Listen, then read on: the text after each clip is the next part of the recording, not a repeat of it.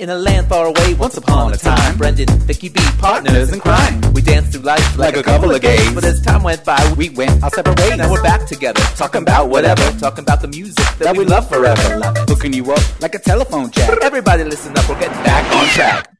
Hi everyone, it's Brendan Ransom Walsh. And this is Miss Vicky B. And we are here again, back on track. We are back on track with our second episode. We're coming to you live from New York City. And I can't wait to get into today's topic. Yeah, super excited. This is a really fun track list to put together. We are going to be all about gay anthems today. It's all about pride and all of those, different musical moments that really speak for generations of queer people and sort of the struggle and the success. Yeah, the moments in our lives, the tumultuous moments, the dramatic moments, the triumphant and celebratory moments that were bookmarked by these amazing songs that we heard, in the club, on the radio, in the car, or in our Walkman that we listen to and really speak to our experience as LGBT people. We want to share those with you. Vicky, I want to know how many times you're going to say bookmark. You know what? It's a crucial word. Totally. I mean, I don't know if there really is a better word, a verb. Sticky tab. Post it. What do you want from me? All right. You're going to start us off. You want me to throw down? Vicky, I want you to throw down with your first gay anthem. I'm going to come out big right now. I'm going to go with Free by Alternate.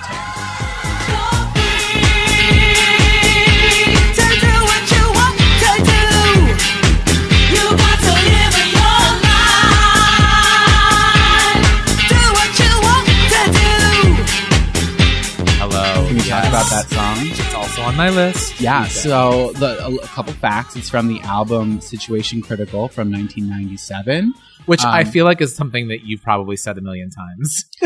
Situation Critical. Well, the funny thing, Situation Critical, I know. That's like a shoe choice in the morning for daytime. Situation Critical. I know, right? References abound. Don't laugh at me. No, the funny thing about this song is that I wasn't even out as gay in 1996 when this song came out. I didn't even realize the full potential or the full of your gayness of my right. I know Alternate. She wasn't speaking to me quite yet at that age. I was still getting my heels, as I like to say. But I really feel like this song has become my theme song. It really has become my theme song. It says to me that you're, just like the lyrics, you're free to do what you want to do. It really is taking a look at life and saying you're in the driver's seat, you're in control of your destiny, and you can do whatever the heck you want. You can create who you are. And I think that's at the heart of everything that we talk about here. Absolutely. I think it's worth noting this did hit number 1 on the dance club chart. Right.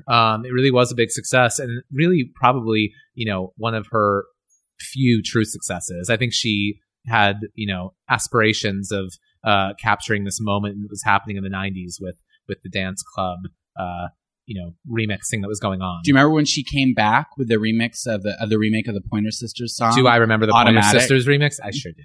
Brendan had an experience working with the Pointer Sisters. Oh my gosh. Wait, they're not on the gay anthem list, but I once, at a different moment in time, in a different life, worked on the cruise ship, and there was a charter cruise with the Pointer Sisters. That's probably the gayest thing I've ever heard, right. by the way. Mm-hmm. And I had the special task of making sure they were appropriately ushered on the day of their performance from their staterooms. Situation Critical, once again. Situation critical to the stage, making sure all of their, things were in order, their affairs. It was a great day. Anyway, my Pointer Sisters moment is that they almost hit me with their limousine at the Eastern States Exposition as they were leaving after a concert at the Big E. Yeah, Miss Vicky almost got run down. Do you know if were they all together? Was it Anita or Ruth? I don't know which one they were, but they were probably in the backseat laughing all the way because I was oblivious and I dove out of the way as the limousine sped by. They probably didn't even realize it, honey. Oh my God. But it's all good. But anyway, okay, so Free by Alternate. Yeah. Yeah. I mean, it was the song that I chose to close out my college education with. My senior piece was done to Free by Alternate. And just to be clear, this was not a traditional thesis. Vicky has a special degree in dance performance. Darling. I know. I think jazz dance performance. Jazz dance performance. Yeah. Well, you know what? And an appropriate song to close out a year. A 4-year. A 4-year situation critical. Anyway. Oh my gosh. Well, I have another fun anecdote about Free, yeah. which is that a random night at Albuquerque Pride in 2005. I was in Albuquerque, New Mexico, and a few friends. We went to a small club, and we wanted to go out because it was Pride, but we hadn't really taken the time to look at what was going on. It was just like, it's Albuquerque, and it probably was like the one club to go to, or maybe there's a few. I don't know. But the point is, we went, we get there, and the postcards are on the table.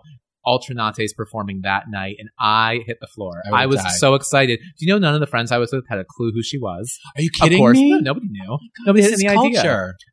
Exactly. It's culture. Tragedy. So then the best is it's a tiny room on the side of the, it wasn't in the main area of the club. It was like in their performance area off to the side. And she must have been 8 months pregnant. Wow. I mean, big. Yeah. In a beautiful way. Ultra Nate. But little Nate, little Natisha. But yeah, she and her monitors were a hot mess. She was screaming at whatever the sound booth guy was, about getting, she couldn't hear herself for shit. But was in it to win it, and she delivered. She sang her heart out. Wow. I will never forget that moment. That's flawless. Ultranate through and through. She's gay as hell. Like that. And she's been such an advocate and a champion. And I mean, it's also been her bread and butter. But work. But you do what you got to do. Also saw her recently at in Central Park, summer 2014. There was a I don't even remember what it was called, but it was a sort of like disco clubby festival moment. Yeah. I forget the name of it. But there was a whole bunch of, Kevin Aviance was there, and amazing. They jack each other's style left and right, honey. Well, exactly. Wouldn't you know? Well, Kevin has the cane and everything. Yes. And Ultra was in, this is drag in the day. So, I mean, she was full spikes, leather outfit, full on spike accoutrement. It was a lot. Well, it's situation critical. She gives you intimidation. All right. So what do you got? Anything else on Free? No, let's go. I want to hear what you brought to the table. Gosh. Okay. Well, I think for me, sort of in a similar vein, actually, I wanted to talk about Finally by CeCe Peniston.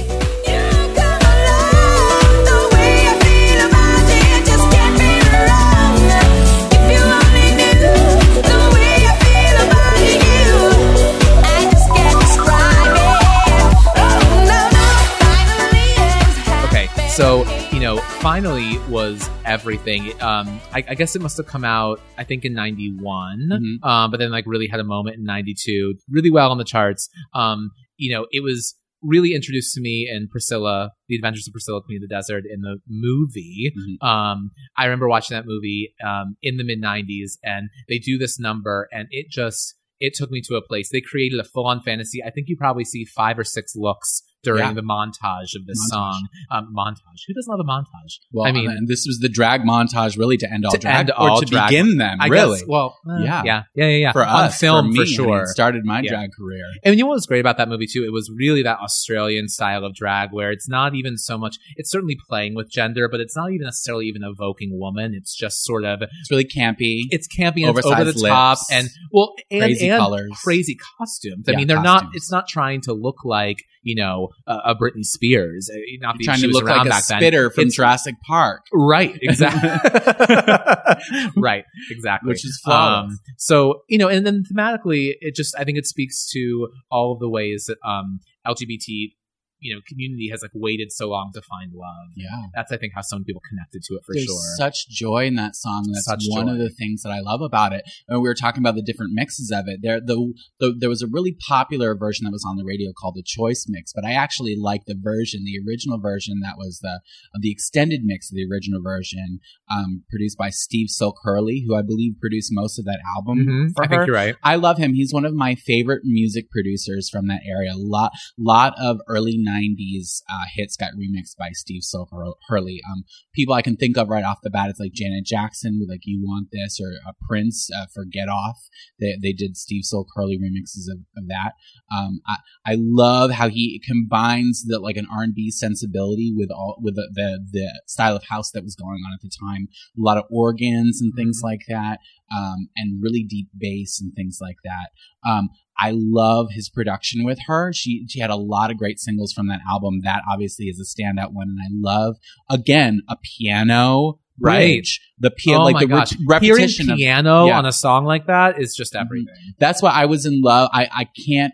Vicky Black Nasty is born and stuck in the early '90s because of the house that was going on there was That's the truth. It was so organic. We were stepping away from the '80s and all of the synth and all of the and all of the excess and going back to like it was a real '60s throwback, and you saw it in the styles, the dressing styles, the bell bottoms coming back in. This might be on extended play, but another one on my list is "Groove Is in the Heart" by Delight. Go. We might talk about it, but we can put it on the EP. But keep going. So continuing along on that thought, I think music was dance was going back to disco, and like so house was this like new disco. The original disco was all of the the big symphonies and the instruments and the disco divas singing over that, and we're back to that. It has a birth. You know, so absolutely. Yeah, and what's great about CC2 is like Ultra, she's really embraced the gay community and her sort of position that the song really launched her as to being this advocate. And I think she really took that, and she's been doing prides for decades now. I mean, I have yet to see her, but that is like on my bucket list. Well, I think you can make that happen. I think we can do mission find CC. Let's write that down and Google her immediately after this. Someone could do that while we're talking. someone, producer Kyle. So speaking of tracks that went along with movies that we responded really well to, I'd like to talk about "Hey Now, Girls Just Want to Have Fun" from 12 Deadly Sins by Cyndi Lauper.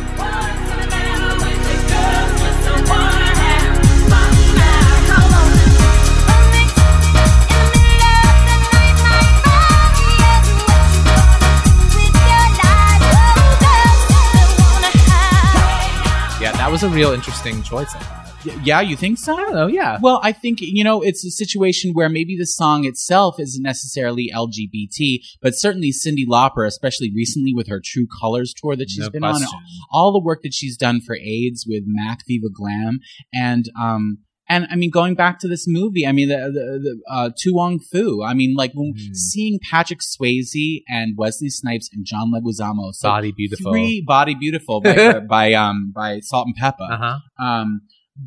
Three such iconic masculine men for our culture, and to see them get into drag and to play it honestly and to play it like the sensibility was that you were with them and you were on their side. You weren't laughing at them. You know what's so interesting though is that so many people really knock that film for being really kind of like a stripped down version of Priscilla, kind of a wannabe, and a little bit like of a watered down, for the people who don't get us, kind of like we're going to make this palatable for Americans kind of film. I suppose so. All I can say is that at that point in time, in the mid 90s, there was a limited amount of those type of visibility, first of all, of drag queens and LGBT community on TV, in the movies, in the media. And let's face it, Priscilla didn't have like huge box office success in the US. Right. I mean, exactly. So whatever it was exposure. And it reached me and it spoke to me, and I had a blast. And there wasn't a Chichi Rodriguez character in the Priscilla movie. You know what I mean? And right. I mean, that you want to talk about Vicky Black Nasty and where she comes from. You know what I mean? Like tremendous amount of her comedy and her beauty comes from John Leguizamo as Chichi Rodriguez. Sure. And this track appeared in that movie for that movie, which also included RuPaul and I was going to say RuPaul, and what was her name in the movie? Oh my God. Rachel Tension. Yes. Rachel Tension. She comes down in the swing from the ceiling. Yes. In the Confederate flag dress, glitter dress. Yes. I mean, like just such an amazing moment. And all of the it drag queens of that moment in New York City were assembled on that stage. Yeah. You've got Coco Peru, like crushing the cup. Yes. You know what I mean? Like all of the Lady Bunny, moment. It was a total moment. And so this song was part of the soundtrack. I have to say that I really I believe it was the Junior Vasquez, the club remix, not the Downtempo remix. I just, to put it out there into the universe, I used this remix when I heard that we could use certain songs to audition for RuPaul as our music. For RuPaul's Drag Race. Oh, right. I heard that we could use Girls Just Want to Have Fun, and I immediately pulled out this Junior Vasquez remix. I thought it was rare enough and also fun enough and me enough to really say what I had to say and serve as a backdrop for my runway segment of my audition tape. Yeah. So I put that on there. And so yeah, it's got gay all over it. It's Absolutely. LGBT. I agree. Holla holla. Holla holla. Well, I mean, I think we should just skip right to RuPaul then, because How Can You Not, you just mentioned in Tu Wong Fu. But I remember, everyone remembers Supermodel of the World in that moment. But really, the song that I think is just such a great anthem is Back to My Roots.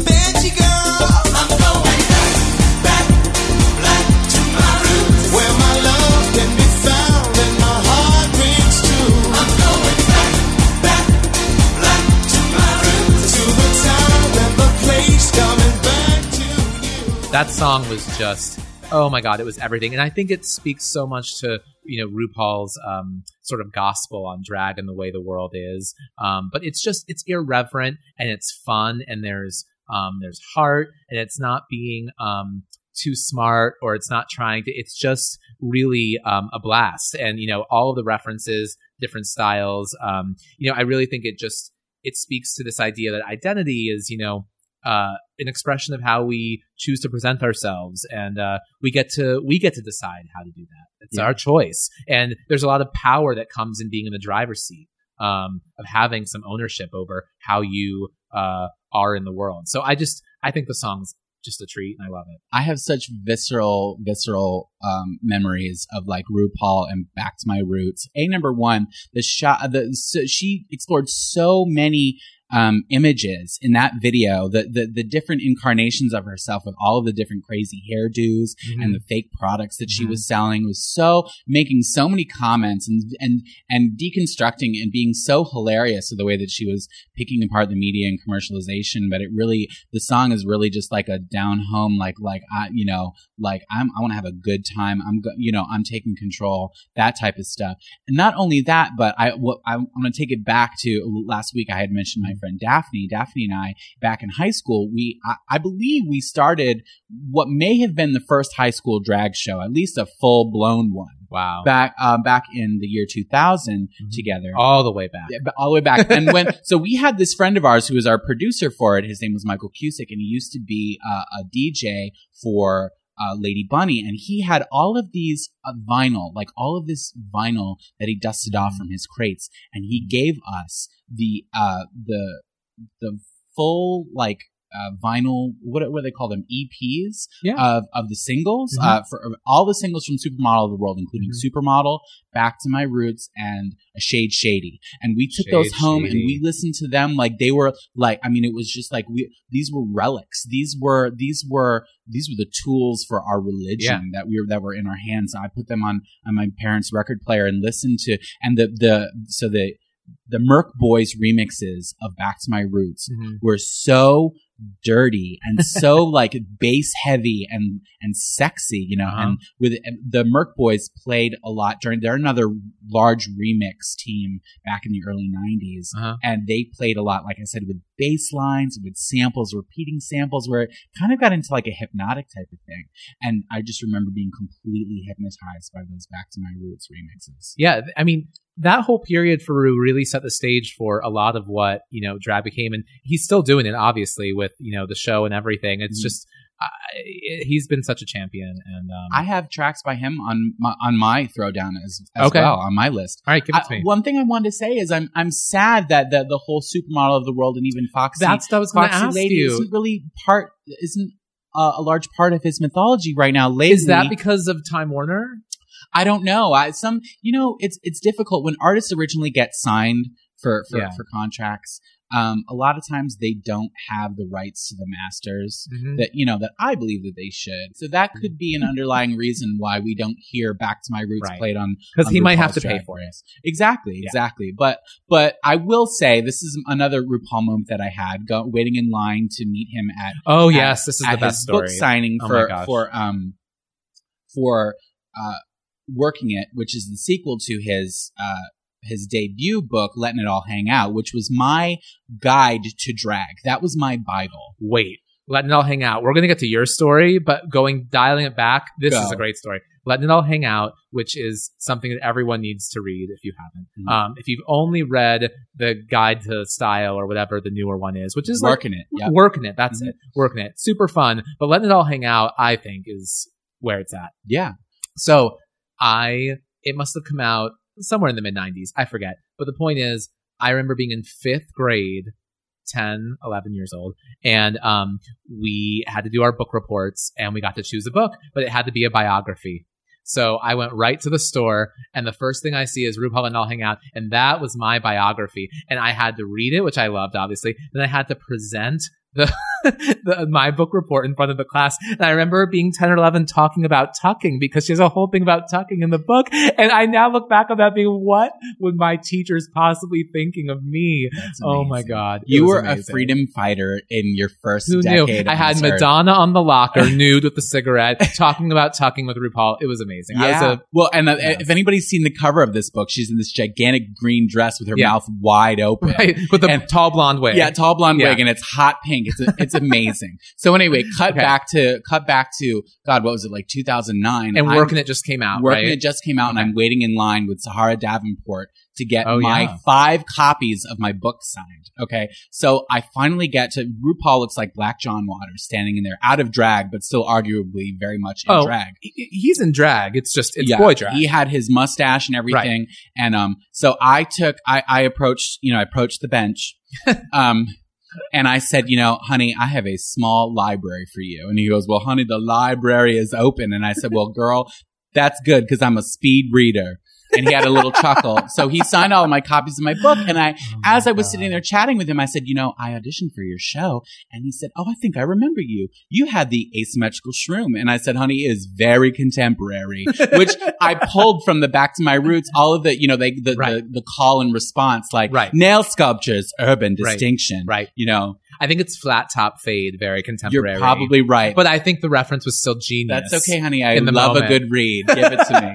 So another RuPaul, that was my RuPaul story. And wait, how did he react when you said that? Oh, he laughed. Yeah. And, and it was so amazing. It was one of the most rewarding things to just be able to have made that connection with him. Of course. You know what I mean? I made him really get a good belly laugh, and that made me feel so great. And I took my picture with him, and I still have my signed copy to this day. And Vicky got me a signed copy as well. So I did, yeah. Very appreciative. Brendan Thank got you. a signed copy from that experience as well.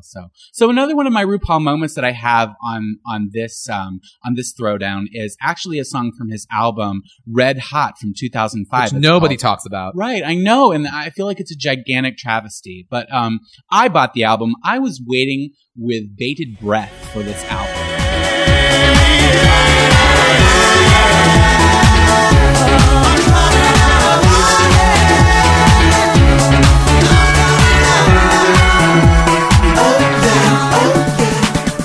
It's called Coming Out of Hiding is the name of the track. Mm-hmm. The name of the album is Red Hot, and I think it comes from his days. I don't know if it was in Atlanta or New York City. He used to poster the city with signs that said RuPaul is red hot. I think it may be in Atlanta, but yeah. I think it was Atlanta.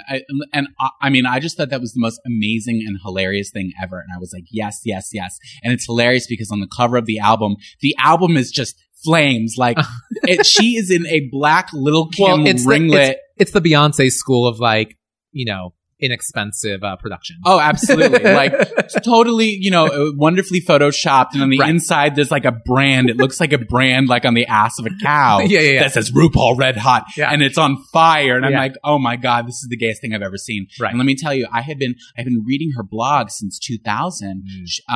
Those old blogs are masterpieces. Well, they're amazing. And they actually were what she used to create the Working It book. Yeah. I recognized as I was reading them, I'm like, I know this. Well, she really has a gospel. That's why I said that earlier. I mean, it really is variations on a theme, and she sort of massaged it to the point now where I think it's pretty clear what she has to say about the world. Well, yeah, and what she was saying about the world, she had all of these amazing accounts of her interactions with celebrities, and going to get her first colonic, and running into Liza Minnelli on the street, and I had a things like chronic this. moment once. That's a different podcast, honey. Okay. But I had been following. I'm like, the stuff that she is, the discoveries, the introspection that she is doing on this blog. I'm like, honey, I am listening. I've got my satellite turned toward your message, and I'm pulling it and soaking it up. You know what I mean? So when I heard that she was working on this new album, Red Hot, I was like, oh my God, when, where, wind me up and point me in the direction, because I need to have this. So it was I think it dropped my junior year in college, and I remember waiting for on South Street in Philadelphia, the Virgin Megastore. Was it no, it was Tower Records. Yeah, it was Tower. It was near Tower City Records. Hall. Yep. No, this is on South Street. Oh, on South Street. I had to go down to South Street. Sorry. Honey, I had to go down to South Street. Excuse it was me. the walk, but I put on those heels and I trudged it to the snow. Can we talk about how in Philly everything felt like a walk, and now, like, as a New Yorker, I mean, it's a joke. Yeah, I know, go. right? Nobody from New York wants to even hear it. Right. Well, it's silly. Yeah. But I mean, I waited for this album to drop, and I got it. And I mean, it was my anthem. This song coming out of hiding with like the triumphant bells and things like that. She's talking about, I've been living in the shadow in a dark and lonely place, and now I'm coming out into the light of day. Let nobody stand in my way. I mean, it was just it was another gayest thing I've ever heard. Absolutely. Like of a moment of identification. Yeah, I think that the RuPaul catalog on the whole is something that everyone needs to take a look at. Holla holla. Holla holla. So maybe what we can add to our extended playlist, the sequel to It's Raining Men with RuPaul and Martha Wash. Martha Wash, one of the original members of the Weather Girls, formerly 2 Tons of Fun, the backup group for Sylvester, the famous 1970s drag, pioneer. Yeah. This woman's voice. Sylvester, they had a whole Sylvester moment at that Central Park concert I was referring to a little earlier. There was a whole Sylvester tribute section. It was a lot of fun. Sorry. Living and breathing for him. They just had a Sylvester off-Broadway show. Yep, that I just saw in the subway. Little ad for. I was like, you saw the show in the subway? No, I was just saying, that would be appropriate for the Sylvester tribute show. Showtime. You make me feel. Oh my God. So what do you got? What are you going to throw down? Okay, I'm going to switch gears a little. I have to talk about one of my all-time anthems, and really almost every track they have is an anthem for me, but Chains of Love by Erasure.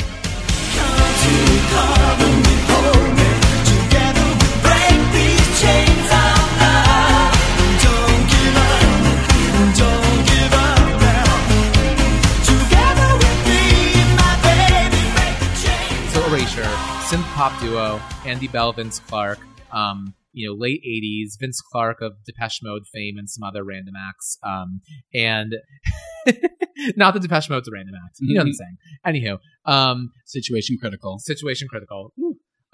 Erasure, though, in general, what was amazing is in a moment where, in the midst of AIDS crisis, HIV/AIDS crisis, and they're unapologetically infusing gay politics and at the same time achieving some mainstream success in this way that was just really awesome. And people talk a lot about A Little Respect, which is another one of my favorite songs, but Chains of Love was the one that just, for me, I remember so well, and I remember connecting to it. And it's all about breaking through. I mean, it's fairly literal, but breaking through society's conventional views on love and heteronormativity and all of that. So, it actually came out, I think, in 1988, which was about the year that my dad came out, at least when I remember him coming out. It was probably a long journey. Can you talk to us a little bit about your family situation? Yeah, I mean, it's a barrel of laughs. It's a lot of fun. I have my brother here who's helping us produce right now, and he's queer. And then we have my dad who, came out as gay and when we were very young, and then his sister came out as a lesbian after her husband passed away. And then we've got some closet cases running around a few other places, and it's a real just gay explosion. Lots of family fun. Yeah, the recruitment committee has been doing its work. Apparently, toaster ovens for everyone. I hope you get that reference. So your dad was playing tracks like this for you. So yeah, exactly. So when this came out, this was a really big deal as he was sort of going through his second, third adolescence, coming into himself. coming out of hiding himself. Hala. We heard a lot of, he was in the clubs a lot. So he was actually, despite the fact that he was, about 40, he was pretty with it, with what was happening in the dance charts and whatnot, because he was out and about. So I just remember hearing this song, and it was, it was such a confusing time for me, not because I was, I actually very much understood, where his sexuality was at, but divorce, I think, for any kid is hard. And I think when you're young and having your mom and dad split up and going through any sort of big change like that, it could even be moving across the country, but any kind of big change when you're a kid just feels like a lot of readjusting and whatever. So in lots of ways it was confusing, but I remember songs like this, and this song in particular felt so hopeful and alive, and it just made me feel like there was something really beautiful about the world. And I just remember it as a 4-year-old, Erasure just being something I could cling on to. So it was great. And the other great thing about this song is, I saw them live, I want to say for the first time with my brother in San Francisco at the smallest little club, which was a real treat. It was packed. You're on the floor, and it was great. And I could not take my eyes off. One of the classic things of the Erasure is he always has these fantastic backup singers. And it's very sort of like girl group throwback Motown-y, the way that they have a little bit of armography. And so there's just a great moment in the song where, in the chorus, where they have some great arm hand gesture moments going on. Anything like that just gives me a chuckle. So Gesturography. Gestures. I loved it. I think it's interesting listening to you tell your story about your experiences with music and about how your father was going to the clubs and things like that at that age. And it's interesting when I think of the throwdowns that you bring to the table when you do your thing. There's a lot of joy and a lot of like late 80s like celebration in what your identity is. And it's interesting. My parents met at a disco, and my parents met in the 70s. And I think a lot of what I was given as a kid had a lot to do with a lot of disco influence, and also a lot of R&B, a lot of black influence coming like into my ears and into my realness growing up. You know what I mean? So it's interesting that like you're giving me Erasure. Yeah. You know what I mean? Like, yeah. Well, do you have any moments with Erasure? I don't, but I do have reactions to this song. Actually, the first time that I heard this song, it was when you had given me your playlist of stuff that you were working with. And I think that I've heard this voice before. It's such an iconic 80s voice. And I remembered it from when we were in college together. Okay. I was in a piece that was choreographed by Brian Sanders of Junk. In Philadelphia. Yeah, in Philadelphia. A really great, innovative choreographer, and the company Junk is like what they're doing is it's bonkers. Are they still producing work? I'm not sure. Okay, I'm not sure. But Brian Sanders is someone to Google. His work, I remember. Yeah, same for me. I mean, in college, he was doing groundbreaking. Check him out. And anyway, so the year that I had a chance to have the honor of being in one of his pieces, he chose to make a statement about the Matthew Shepard. The beating of Matthew Shepard, which I believe happened in 1998. It was such a pivotal moment in LGBT history. And we created a dance about it. And in the dance, I personified Matthew Shepard. And it was to Erasure music, where it was like... Do you remember which tracks it was? Oh, man, it was Your Pain Is Never... Drama. Okay, there you go. That's one of that's definitely the track that I remember. And in this, in rehearsals for this, there's a fight sequence where they actually recreated. We had a scaffolding, everything, and I had to. Because every dance piece in college had scaffolding, right? Paula Abdul was ripping off Fosse. It's the scaffolding meme in the dance culture. So that's for the dancer fans out there. Anyway, the dancer that we were working with the fight choreography, and he was supposed to give me this fake uppercut, except it turned into a real uppercut, and it split my bottom lip wide open. There was blood everywhere, and of course I'm going, I'm sorry, as I'm like as Erasure is playing like booming like in the dance. And of course studio. You're apologizing after getting punched in the face. I know. Well, what is that about? I don't know. That's some deep seated stuff. There's some right drama there. Drama, holla. Yeah. Anyway, so that's my Erasure experience. But obviously, it's undeniable if this man is using this track to overscore this important dance piece. It is an influential. Just as a quick thing as well, love it or hate it, HBO has that new show. Well, it's not new now, but that show Looking, about gay men in San Francisco, and there's a glorious moment. It's just divine, where it ends one of the episodes, I think, but they all go out to the club, and I think A Little Respect is playing, and it's so liberating and freeing. And there's something about that sound that does capture this moment again when you're sort of, the free love era was over. We were in the middle of this real plague and crisis in the queer community, especially for gay men, or bisexual men. And so it's this moment of finding ways to rejoice and ways to find friends and ways to love in the midst of a lot of fear and heartbreak and sadness. So that's what they really speak to for me.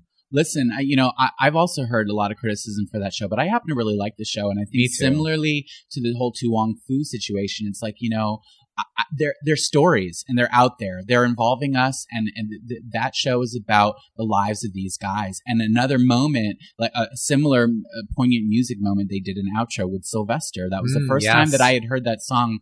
I'm Looking for Somebody to Love. That really sort of moody down tempo. And I heard that track on the show, and I'm like, what is this? And I searched for it, and I found it on iTunes, and it opened up a gigantic vein. Yeah. I feel like that's sort of like what we're trying to do with this show, with Back on Track. Yeah. Because we're trying to open those veins and tell you about our experiences with this music and open people up to hitting their own. It really vein. is how these playlists are really my life. I feel like they track right along. So what do you got for me next? Throw down. Listen, okay, here's an interesting one, because when you think about LGBT and you think about gay anthems, you don't always necessarily jump to hip hop or R&B. But I want to mention Janet Jackson. Absolutely. I want to mention Janet Jackson's contribution to this whole thing. The track that I selected is It's Together Again from the album The Velvet Rope. Dream about us together again. What I want us together again, baby. I know we'll be together again, 'cause everywhere I go, every smile I Oh my God. Life-changing and probably her best work. I maybe. really feel, a lot of people try to put the peak at Rhythm Nation or Janet. I really feel like The Velvet Rope with what she was doing. Talk about opening up a vein. She ripped her heart out. Yeah, well, I heard. Yeah. I've seen on interviews when she's talking to Oprah and things like that, where there were times in the recording booth where she couldn't even get through the song without crying. Right. You know what I mean? So I just think it's so brave with these. I think that's also what resonates with us, with the, that we talk about LGBT anthems. And I think it's really important, though, also in this, and then to continue with Janet, but just in that way, it's not that we're celebrating it because she cried, or we're celebrating it because there was struggle involved, and so there's something to rally. It's not about that. It's right. It's about bravery, really, and it's about facing your truth and then moving towards the light, moving forward. I mean, that's what I think is we're relating to. Yeah. Well, and this is a really celebratory song. First of all,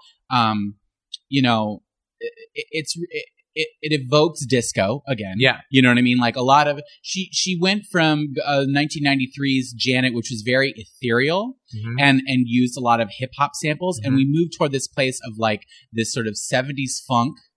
Her producers Jimmy Jam and Terry Lewis were doing stuff with Janet that they were doing with the SOS band and things like that.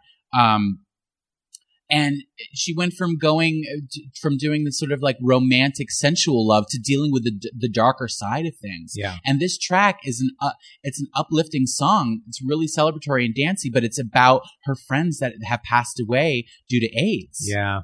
The threat of AIDS is something that I feel like us as a generation, we grew up acutely aware of that. And I thought it was a real big risk for her to sort of to take that and to put it into song form. I love reading about and hearing about that they were inspired by the track "Runaway" by Enrique Soul, which is a remake of the 70s song. And I love that it's a celebration of life. It's a celebration about folks that have died of AIDS, but at the same time, it's a celebration for everybody. Yeah, you know what I mean? Absolutely. And I mean, I completely agree. The bravery she had to talk about it, and then also once again, the video and the visuals that went with it were really beautiful because I think one of the other things is it speaks to a gay experience, but it also speaks, I think, probably a lot to the heritage and ethnicity, of being an African American and what's happening in the African American community and in Africa separately. Although Where the video looked like it, exactly. Sorry, thank you. Yeah. So I think it's speaking to all of those levels. Yeah. There's so many moments in that Velvet Rope album that really were nods to the LGBT community. For example, the song Free Zone, which is about, prejudice and bigotry and things like that. The remake of Tonight's the Night by Rod Stewart. Well, did she ever come out and talk about her bisexuality or not really? I don't think so. Okay. I don't even know if it was her saying that she was bisexual or just her acknowledging that you can still sing a song like this or acknowledge that type of love. Right. You know what I mean, mean? I think I remember, and maybe it's not true, maybe it was just other things, but I remember at the time, it wasn't like scandalous that she wasn't changing pronouns or anything. I think it was more like, I think that, I don't know, I have this memory of her sort of hinting at this sort of, the kinds of spectrum of that sexuality is, or the sort of like non-black and whiteness of it all. Well, there definitely was a feeling of exploration on this album that was such a departure from the warm soul that we had experienced from her previously. AOL was big. You know what I mean? People were starting to go online and interact electronically. I know AOL was big. I know, as you laugh. Listen, I still have an AOL email address. Well, don't tell everyone what it is. I know. But, we're just starting to begin to communicate with each other electronically, which is also a technology is a gigantic way for LGBT people to get in touch with each other nowadays, especially with the perils of being out and proud in certain areas where it might not be so safe. Around the world. Yeah. So she's talking about technology, you know what I mean? But also there's something else that I wanted to mention about this track is she's another person who likes to flip things up in terms of remixes or fully experiencing the full artistic vision of the song in a live performance. And I want to note there's a remix that she did by DJ Premier. It's called DJ Premier 150 Remix. Okay. It is from, Look it up. I think it's from the European maxi single because I know that it wasn't available on the American maxi single. But she performed it live on the American Music Awards. And if you remember, her and her dancers started out at the top of this pyramid staircase. And it's like an R&B remix of this song. She's come out, like I said, she was experimenting. She's got all of her piercings. She's got that wild head of red hair that she came out with that was so bold and crazy from the soft ethereal Janet that we had seen previously. Yeah. And she's wearing like this latex bodysuit with a triangle cut out for, over her cleavage and these baggy cargo pants. So here she is. She's doing a hip hop, not widely heard remix of her new hit single, largely covered up, but in black latex with a gigantic mop of red hair doing this hip hop routine. And it's a total LGBT or like AIDS, like gay moment. Yeah. You know what I mean? And, Absolutely. And it's full out like R&B, like shout out to like urban radio. And I love that like there's a spot for that on this list. How do we get her back? I know, right? Yeah. Well, I mean, there's rumors about maybe a Vegas thing going on. It was really sad when that last tour was going around and it was like $10 for a ticket. Remember that? I don't know much about that tour, but yeah, I remember getting little email promos for it. I mean, it was really kind of sad. I think that we touch on this really a little bit, the whole Super Bowl fiasco and everything that went down. Oh my God. That's a whole podcast. Yeah, here. absolutely. Yeah. But I think that that really probably put a bad taste in her mouth. I don't know. I can't speculate. Yeah. But, and everything that's happened with her family recent, I wouldn't be rushing back to the spotlight after these sorts of things. So absolutely. But at the end of the day, we have to pay her gigantic respect for the throne that she occupies in our pantheon of drag demigoddesses. 100%. Yeah. What do you got for me, baby? Well, I'm going to keep on with the androgyny theme a little, but I want to talk about Constant Craving by Katie Lang. Katie Lang, girl.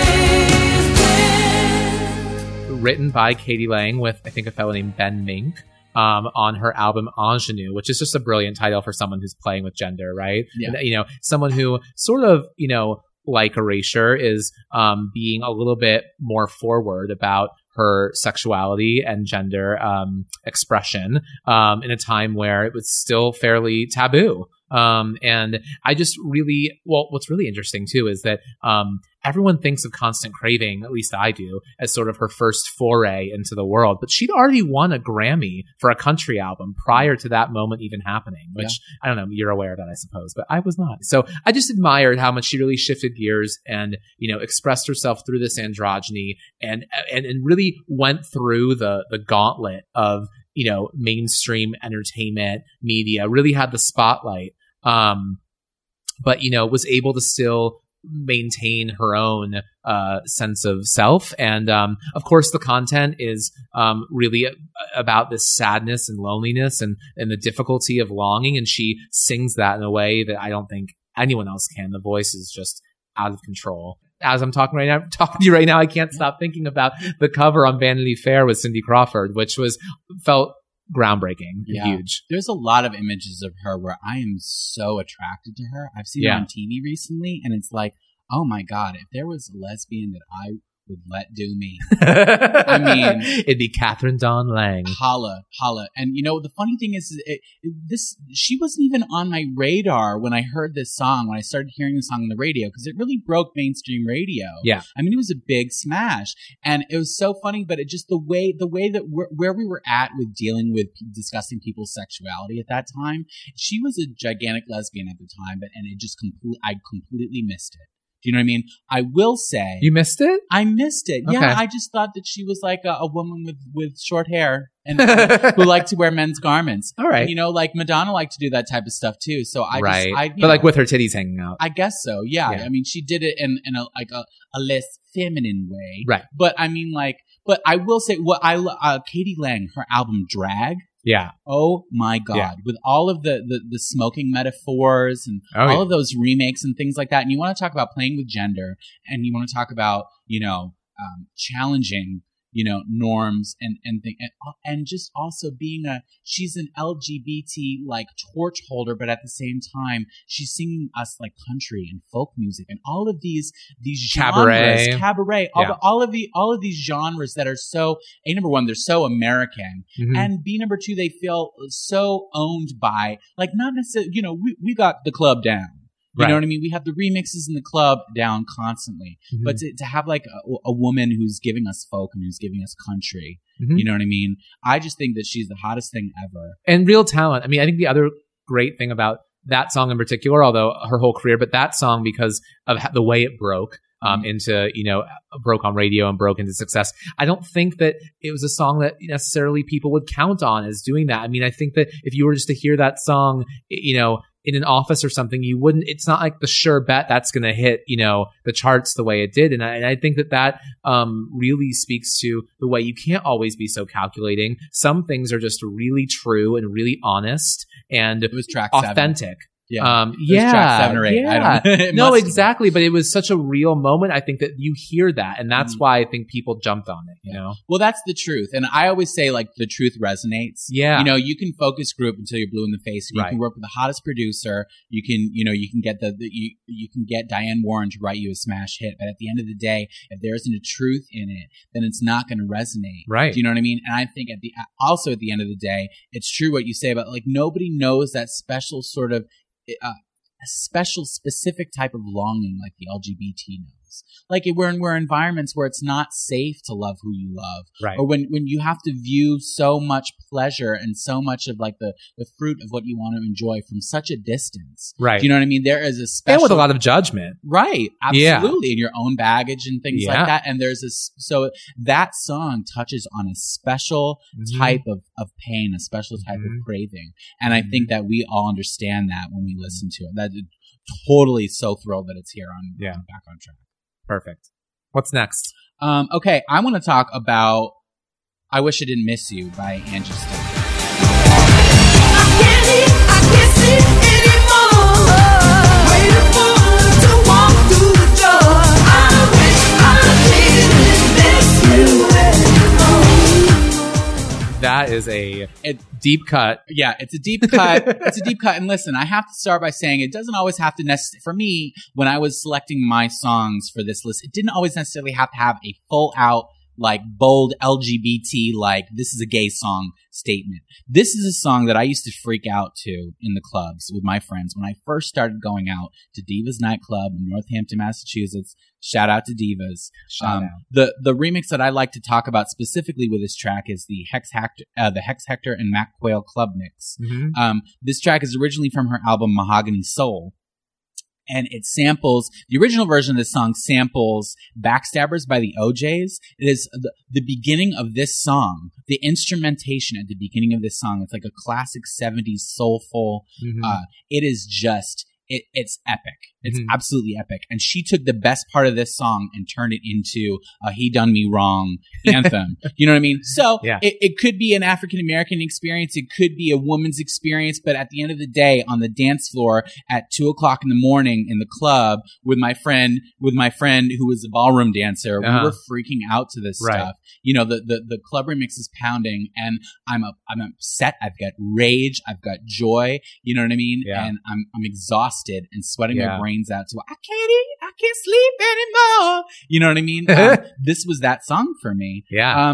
I think that there is a pain and a struggle in everyone who has come to terms with their sexuality, and songs like this really tap into that and help facilitate the catharsis of dancing through, you know, problems Absolutely. like that. And I think that, you know, dance is such a part of gay culture, especially because for so long it was the only safe space for, you know, gay people to congregate without, you know, fear. So, you know, it's this nice mashup of all of those things where, you know, there's this rich heritage and history of, you know, coming together in these places married to, you know, hearing this music where you can sort of rejoice in a triumph, or you can share in a struggle, or you can connect with people. Absolutely. Yeah. Another track like this that I want to talk about that I feel like is worthy for this list is No More Drama by Mary J. Blige. Mary J. I am about to lose my mind. I am about to lose my mind. I am about to lose my mind. Lord, help me say. No more pain, tired of hurting. Tired of you playing games with my mind. No more. And this is another situation where it doesn't necessarily have a full-out bold LGBT message, but the Thunderpuss Club Anthem remix I think is a promo-only version of this song. And y'all know the one, if you were in the clubs in like 2001, 2002, it started off really clubby, and then in the middle it broke down to hip hop. Yeah. And then at the end of Which it blew up again. always threw him off, right? Always threw him off. I know, right? And the twinks and the thing, like I had my arch nemesis in the club always, who just lived and breathed for that techno. And honey, when the hip hop came on, I was the king. I was like Britney Spears with my team of like, you know, ragtag dancers behind me. Yeah. And this No More Drama mix is like the sneak attack. Absolutely. Because it snuck up on you. You know? And then you leave to go get a drink and it's right back. And then it explodes in your face. And then you're upset you're missing out. Yeah. Yeah. So in your face. I saw an amazing performance of this song it's a club. I don't think it's open anymore. It was called Chrome. And it was right on the water in Philadelphia. And they used to have a gay night. And what I used to love about that club is you could go upstairs for your house music and your techno. But downstairs, they used to have a DJ that would play this old school R&B and hip hop stuff. They used to play the old Mary J. Blige. And I would go down there and lose my mind because I love dancing to hip hop music. Yeah. I like the bass, the bottom of it. I like that it's mid-tempo and that you don't have to be freaking out or on some sort of hallucinogen in order to be able to enjoy it. Right. You know? Well, anyway, upstairs, I was having an experience. I was dancing with my friends, and all of a sudden the lights went out, and the lights came on stage, and these two drag queens came out, and it was the No More Drama remix, and they came out wearing these... They do like the full 10 minutes? Back in the day, yeah. Maybe, they used to unapologetically give you a 9-minute Deborah Cox remix and walk around with a bucket for the whole damn 9 minutes. Unapologetic No, bitch. I know. I could not. Hashtag unapologetic That was the last podcast, darling. Anyway... They were wearing these full out like black funeral garbs with like the church lady hats and the veils and things like that. And they were losing their minds to this song. And I'll never forget it. And I was like, holy crap, that's what this song is about. You know, I mean, in the video, she's watching the monitors of the devastation from 9/11 and anthrax and like, you know, crazy war and things like that. But at the end of the day, it's a song about like a woman deciding that she has had enough of the struggle of like, I'm not going to take crap anymore. I'm sick and tired of it. Yeah. And I think that this is a situation where we've all been through it. The Mhm. LGBT community. You know what I mean? Nobody Absolutely. knows going through it like we do. And you hear this and you're like, that's it, I've had it. You throw your hands up in the air and you just join her. For that, Absolutely. you know? Well, so there was, I know that in the past there's been some issues with Mary J. and the gay community, but I don't really know where it stands right now. Have you been following that more? Well, or? I think I know what you're alluding to. Sure. I think I know one of the things that you're Yeah. alluding to. George Michael had a greatest hits compilation called Ladies and Gentlemen that came out in 1998. Mhm. And she did a remake of a Stevie Wonder song called As, where Mary J. Blige was a guest vocalist on it. The two of them duetted. And the track made it onto the worldwide release, at least the European version. I'm not so sure about the American version. Right. No, definitely not the Yeah, American no. version. Because rumor has it that her people didn't want her to be associated with he had just gone through the whole, public toilet, Yeah. you show me mine, I'll show you yours. thing, Right. which people freaked out about and tried to make it Freaked such a out. larger scandal than it actually was. Yeah. And forced him to constantly, instead of talking about his amazing catalog and his wonderful music that he was making. His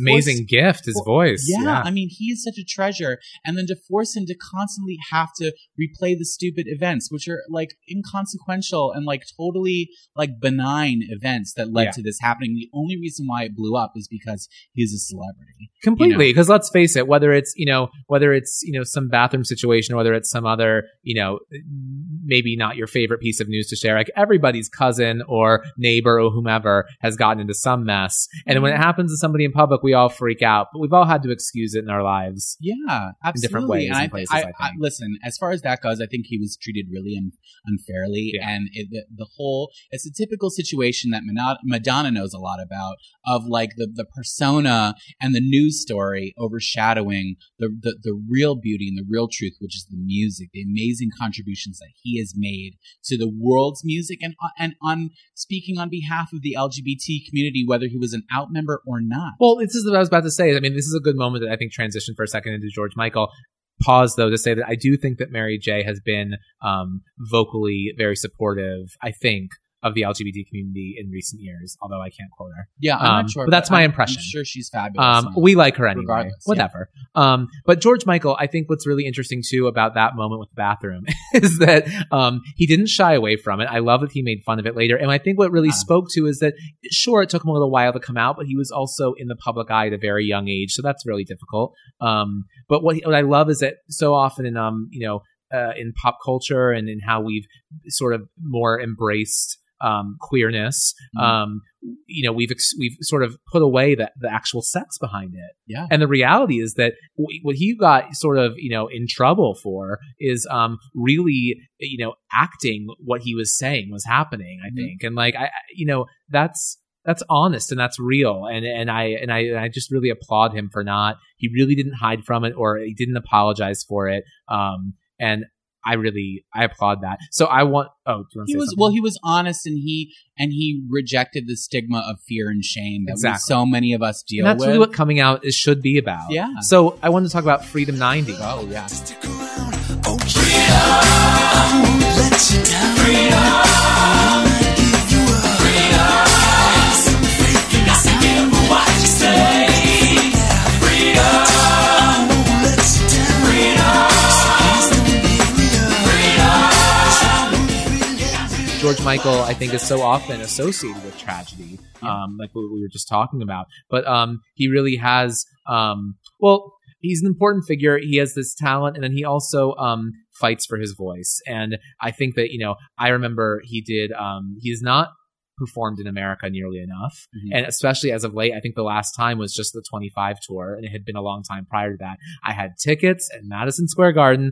I think I was the sickest I have ever been.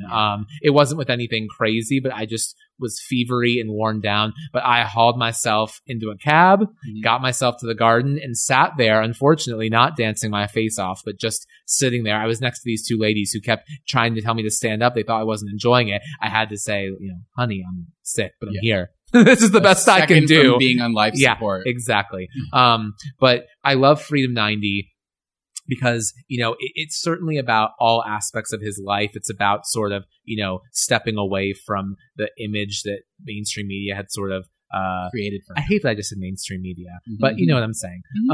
The machine. The machine, exactly. You know, he wanted to like distance himself from Wham, but it was also certainly a lot about his identity as a gay man, just as much as it was about his musical aesthetics or anything else. And you know, it's really, I think, an outsider's anthem, Mhm. and that song was just everything. I also think that the treatment of the video and what he was doing at the time, it was a rebellion against Sony Records, which he was in Right. a gigantic fight with at the time. Yeah. Which luckily he was able to work out. But he was kind of throwing a tantrum and not including himself visually in the music videos Right. from that point on. But that also had the effect of sort of, we're listening to the music now.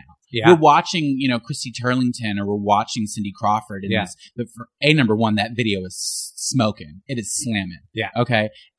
But we're watching these models, but we're listening to what he's saying. Mhm. And the iconic imagery of him lighting the jukebox on fire and that leather jacket, Uh-huh. you know, on fire, you know, Uh-huh. the guitar exploding. Uh-huh. You know, you didn't need his face. Nope. To know this is like a rejection. Like, Yeah. I'm through. But that's what was so great. I mean, it was the real totality. It was comprehensive. Yeah, absolutely. I think that his output is so classy and so stylized. The choice that he makes, like when he Yeah. did Too Funky, you know, which I mean, like everybody was doing Mugler like about like 2 or 3 years ago, like with Beyonce, Yeah. you know, on the I Am World Tour and things like that. People were living and breathing for Mugler, but like he was doing Mugler like in the 90s. Mhm. You know what I mean? He was those costumes that went down the runway in that video have been iconic. And Yeah. he wasn't even in the video. But I want to talk more about George Michael and, Okay. and like my experience with George Yeah. Michael. Of significant note for me is the album Older. Absolutely. That he came out with in Yes. 1995, which is supposed to be, it was written as his gigantic comeback.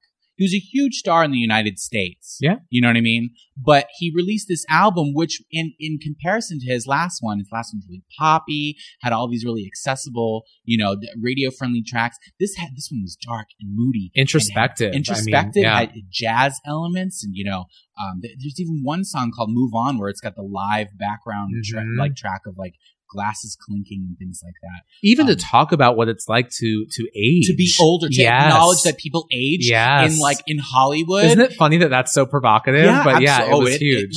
He makes all these choices, which are And such nobody wants to hear treason. it. Nobody wants to hear it. wants to There's hear such it. treason because there's such truths. Yeah. Do you know what I mean? There's what makes the album so meaty and so palpable, but at the same time, a situation where American radio and American mainstream media like thinks that we can't handle introspection or intelligence in track listing or whatever, and so the album winds up being gigantic in Europe, having his most number ones. It's like his biggest selling album, Mhm. but over here it like went over thud. like with a big gigantic thud. Yeah. I can remember the gigantic marketing campaign, and they paid for money to have those Duratrans, those large, you know,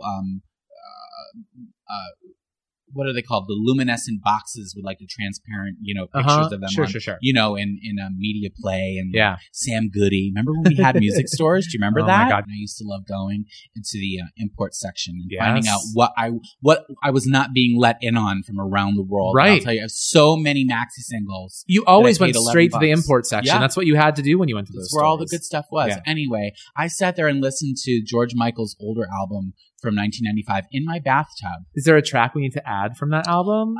God, I mean, like, Is there an anthem for you? There isn't. Maybe there's not. maybe we can Let's put think it on it. maybe On we the can EP, Put it in the sure. EP. But I listened to the album in my bathtub, and through listening to the stories that he told in that album, I figured out that he was gay. I figured out that, and he hadn't publicly come out at that Right. time. And like I was telling you about Katie Lang, that went over my head. I just Yeah. wasn't in that space at that time. But he wasn't like publicly denying it. I think that Right. anybody like he was. It was like an open, He not. was Yeah. speaking about it He was like an speaking adult. about. Yes. Exactly. Yeah, you know what I mean? Yeah. I figured out that he was gay. I figured out that he had a lover who he was in love with, Mhm. who died. You know what I mean? I figured out that there were struggles with, you know, with identity and with coming out, Yeah. and struggles with. I figured all of this stuff out. I was just sitting there listening. I was like, my God, this album is jam packed and it is speaking directly to me right now. Yeah. we're getting close on time, but I want to do one more if we can. And that last one I think we have to talk about is I've Never Been to Me by Charlene. I've been undressed by kings, and I've seen some things that a woman ain't supposed to see. I've been to paradise, but I've never been to me. I know, right? Well, I feel like we're going to talk about a few things about this, but some through lines from our earlier conversation. It's featured as the opening of the movie Priscilla.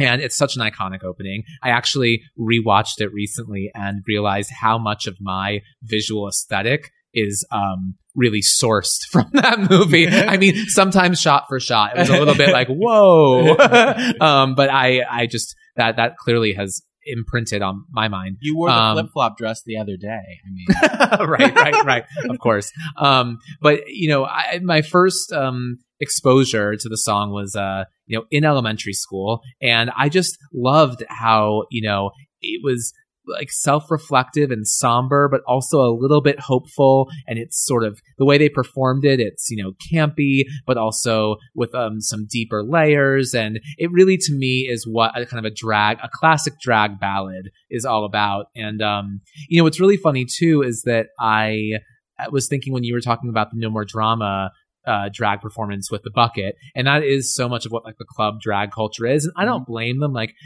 those ladies are doing the Lord's work, and they don't get paid nearly enough. But I really hate it because for me, I want to see the performance. I love it. It's not a transaction. Right. It's an expression. Exactly. And I so one of the things I've loved about RuPaul's Drag Race has done those Battle of the Seasons tours with Michelle Visage hosting, and they bring a bunch of queens on the road. And what's so great is that you pay a ticket. Imagine. Yeah. But you pay a ticket price and you go in and you get to see, 10 queens do a number or two and have a good time. And it takes all of the weird transactional stress out of it, and you get to just enjoy. And I love that, this movie wasn't speaking to that, but the I've Never Been to Me open moment really just gives you this classic drag. Yeah. I've got so much to say about that topic that you just raised right there. And the idea of the bucket and the idea of the transaction, the tipping and this and the other. I think it's tough. I've always struggled with that as a drag performer myself, and all the numbers that I've tried to do. I really like to incorporate the choreography. I really like to try to, a la Madonna, really give people the full experience of a performance. And it makes it really difficult. You want to acknowledge people that are trying to hand you money and things like that. But at the same time, I also want to get through what it is that I have to say. Do you know what I'm saying? And whether I'm lip syncing the song or just dancing to it, I have something to say with this thing, and I want to be able to get through it. And I think I'd rather you sit there and enjoy and be entertained by what it is that I'm giving you than feel like I've got to get money for. I feel like it's really rough, and it's a really weird area. And I do enjoy it when you pay, you sit down or you stand or whatever, but like you're an audience member and you're there to see a show. And I'm very much about that element of drag, not so much the sort of tips and sort of like, but that all goes back to our society's respect for performers, you know what I mean? And where we place them in our, in levels of importance. But about this track, I mean, oh my God, when you mentioned this to me, I had so many memories come flooding back to me. I almost cried walking through the subway when I was really listening to the song for the first time. Just because it is so campy and there's so much name dropping. Well, and the spoken bridge. The spoken bridge at the end. God. Oh my God. Which wasn't in the movie. It's hilarious. But it's great. Right, I know. But, you can definitely draw meaning from the acknowledgement that you can spend a life preoccupied by these external validations and material successes and find yourself later on in your life like wondering what the heck the truth about all of this was. Right. Do you know what I mean? Like, what is it that's going to make me feel authentically happy? Yeah. You know what I mean? And that sentimentality, like really, like when I really hear it and listen to it, it can bring me to tears. Absolutely. Go ahead. No, you go. I remember my dance teacher, David Bovat, he was the man who really reared me as a dancer, as a technical dancer. He put this song as a solo on one of my, the girls that I used to dance with, and it was in the recital and everything. And I remember thinking, oh, this is a funny little song. And it's once again around that sort of mid-90s era where it was going over my head and I didn't understand. I didn't, I didn't know what it was about. And it's interesting now looking back, I wonder what it must have been like for him to have set movement to those words and to this music. You know what I mean? Well, and I think it probably resonated on a deep level, even if you weren't like listening consciously, because I think the whole thing is about, really, about daring to or wishing to dare for someone else, but to live a bit of an unexpected life, to like not follow convention, to not just like do the travels and the the traveling and the money making and sort of the things everyone tells you need to do, but to find yourself and to make that the priority. Discovering what really makes you happy. Well, that's a beautiful note to end on. And just for a laugh, there's a really hilarious male version of the song by Howard Keel from Dallas that is worth a YouTube. That's your assignment. Yeah, that's your homework. This has been a romp, Vic. Yeah, loved it. I love it, girl. We're gonna have some on the EP. We'll add in some Pet Shop Boys we didn't get to, and maybe little Indigo Girls, a different flavor. And we'll do that on the EP with some of the other ones we mentioned. And we'll come back with a new one. Join us next week, babies. All right. If you like our show, be sure to subscribe on iTunes, Stitcher, or wherever podcasts are hot. And if you really like our show, we'd love a rating and a review. You can find us on Twitter at Back on Track Show, as well as Facebook, Instagram, and all of your favorite wastes of time. We love to hear from you. Don't forget to follow us on Spotify and check out all of our mixtape playlists. And if you're outraged that your favorite track didn't make the list, visit us at www.backontrackshow.com and let us have it. We'll tell you what we think, honey. All right, we're done. Peace.